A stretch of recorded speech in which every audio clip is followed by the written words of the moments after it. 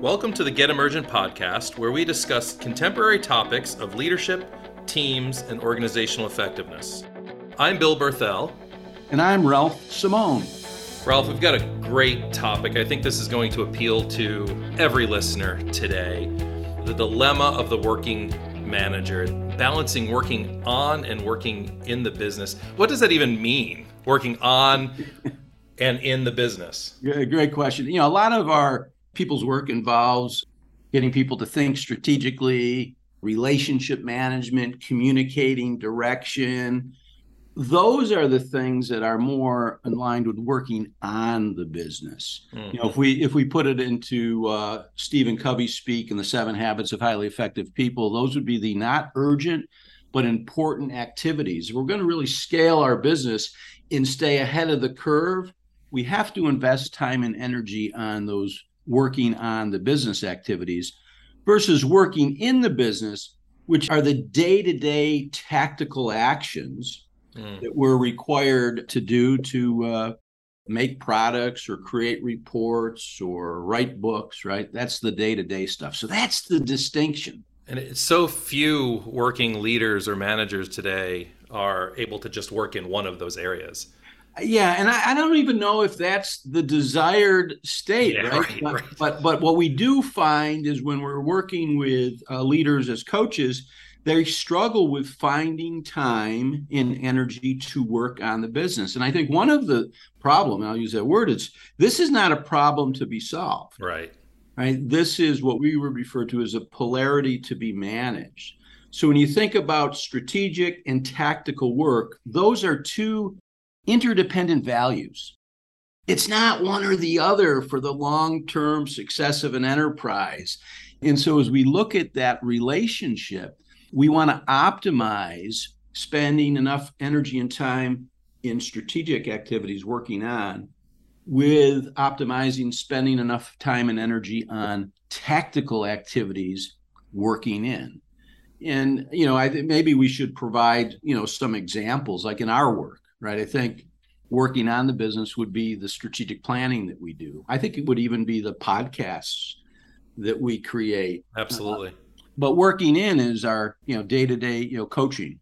Absolutely. Coaching. What else would be some examples in our business, Bill? Yeah, well, the day-to-day, and I almost don't like the word tactical here, but it is tactical because it's the training that we do, the consulting that we do, and the coaching. Really, those are the three legs to our table or our stool in our business that would be working in the business. The working on, like you shared, is the longer term strategic. And what's so key is just the way you shared it. You use the conjunction and. Yes. It's not either or. This is a both and model. Leaders, managers need to do both. And so the key is to find that sweet spot. And I like the example you gave. I mean, when we're training or anything that's billable in our work, when you're in service work, is in the business. Yes. The things that allow us to look forward as to what our next offerings are, our next targeted clients, that's on the business. And so it's really, the key is to find that sweet spot where you can optimize both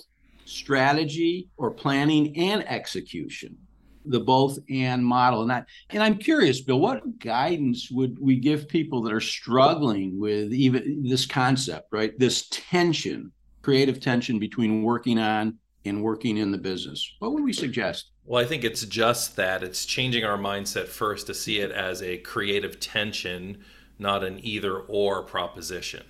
It's more from an abundance mindset that I'm going to optimize the upsides of both of these areas, or in polarity management, we think of them both as the poles, if you will, and we're going to minimize the downside. So we're going to be looking for, how do I maximize the effect of working on the business and in the business for my time and energy, my contribution to both of those areas. Love it. And one specific idea, and we have it as part of our weekly planning process, it's actually the 7th step, is to do activity filtering.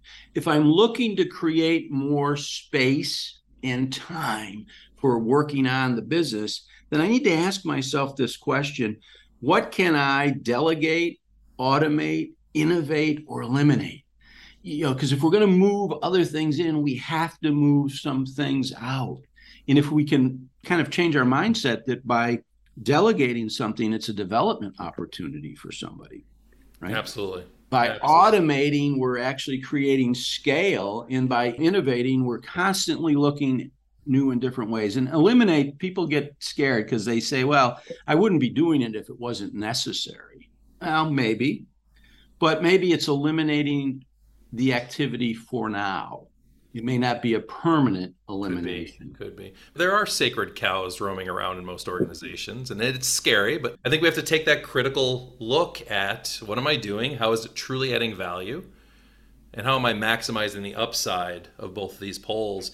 The other area I think is that we need to stop looking at our work as problems, problem solving. We're trained so well through our education, through our experiences in our jobs to be problem solvers. I'm not suggesting there aren't problems to be solved in our work and in our organizations. There are problems to be solved.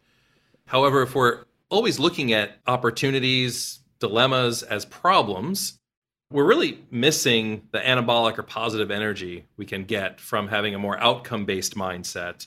And what that looks like is the problem solving mindset is an oscillating mindset. We see a problem, we react, and we behave. The outcome focused mindset, instead of reacting, we respond. And the difference is a response, we're utilizing our creative tension. Nice. We're utilizing our creative tension to respond and then behave. We know we have a problem when the situation at hand will go away or truly be solved by our behavior, right? By our reaction and our behavior. Mm-hmm. That might look something like choosing a restaurant to go to for dinner tonight, right? There's some choices. We'll make a choice. Problem solved. We'll go out and have dinner. That's resolved. It goes away. Dilemmas are more like paradoxes. And that's where polarity management comes in. We want to hold both items, and today we're talking about working on and in the business, at the same time and manage them so we're optimizing the upside and minimizing the downsides of those. So it might look like, how much time and energy do I spend working on or in the business compared to either or? It's a both and proposition. This seems like a key concept in scaling your leadership or your teams or your organizations. And I couldn't help but think about that old saying that if your only tool is a hammer, yes, everything looks like a nail. So I think what we're trying to equip leaders and managers with is this both and thinking. This idea that when we look at what we would describe as interdependent values, strategy and tactics, planning and execution, doing and delegating, that there is an optimizing process to be had if we look at these as polarities to be managed and not problems to be solved. Yeah, absolutely. You mentioned scaling our leadership, and that is relating and achieving, right? It's the taking time to collaborate and work with others and relate using our emotional social intelligence, and creating teams that have systems, that has strategy, that has vision. As leaders and organizations, we're best serving our work and our people by dialing in the best appropriate ratio of both of those. It's both and. Bill, I'm kind of curious, what would we identify as some of the indicators that a leader or an organization may be imbalanced between relating and achieving? Oh, that's fabulous. So I think, I know you hear this from some of our clients. I hear it as well, where some leaders are feeling like they just can't get to the long-term work, the strategizing. They feel like and they're not complaining, they enjoy some of the tactical work, but that they can't find the time, make the time. That's the testimony we hear, that they are maybe putting in too many hours doing tactical, almost like individual contributor work. Yeah. They know it. They feel it.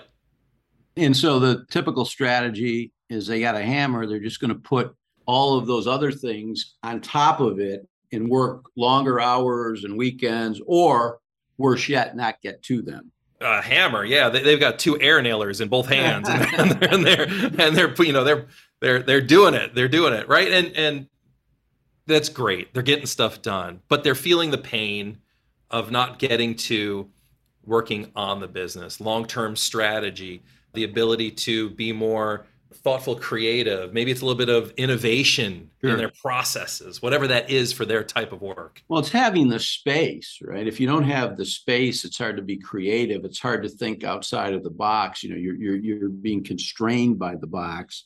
I think we have a couple of ideas, in our weekly planning process. We actually ask the question in activity filtering, what can you delegate, automate, innovate, or eliminate, right? Free up some space so that you can shift some of your energy to working on the business. And the other thing, we have a leadership practice, and then we have done this periodically, is we just track our time. Track our time over a 2-week period. Have 2 columns, working in and working on. And just at the end of 2 weeks, kind of get an idea of how is your time split? And is that the optimal split for what you're being called upon for your organization to do? I mean, depending upon your role and the organization, that split might not stay the same through your entire work period. You may have to be more strategic about shifting that split, which I don't mean to complicate it, but that's another polarity to manage. Right? Well, it's dynamic. And what people want is they want the problem solved by telling them how much time they should spend in each area. And that therein lies the problem. Yes. It is not a problem to be solved. It is a polarity to be managed. And you need to be asking yourselves and nudging each other, what are the indicators that we have gone too far towards one pole or the other? And as you see these indicators, then adjust. And so, offering a percentage is actually trying to solve a problem that isn't a problem to be solved. That's right. Yeah, maybe it's no one size fits all. We need to stay in time with it, connected. I love the practice of getting more self-aware and just, creating the lists for yourself. What activities have I done today for 2 weeks? And really get a little analytical about that and strategic about how you want to use your time in your space. And combine activity filtering with it. What can you take out of your calendar that may be more tactical and working in the business that would allow for some additional time on strategy, coaching and mentoring, relationship building, exercise? The list goes on and on and on. So make sure to check in for upcoming podcasts right here at Get Emergent every other week.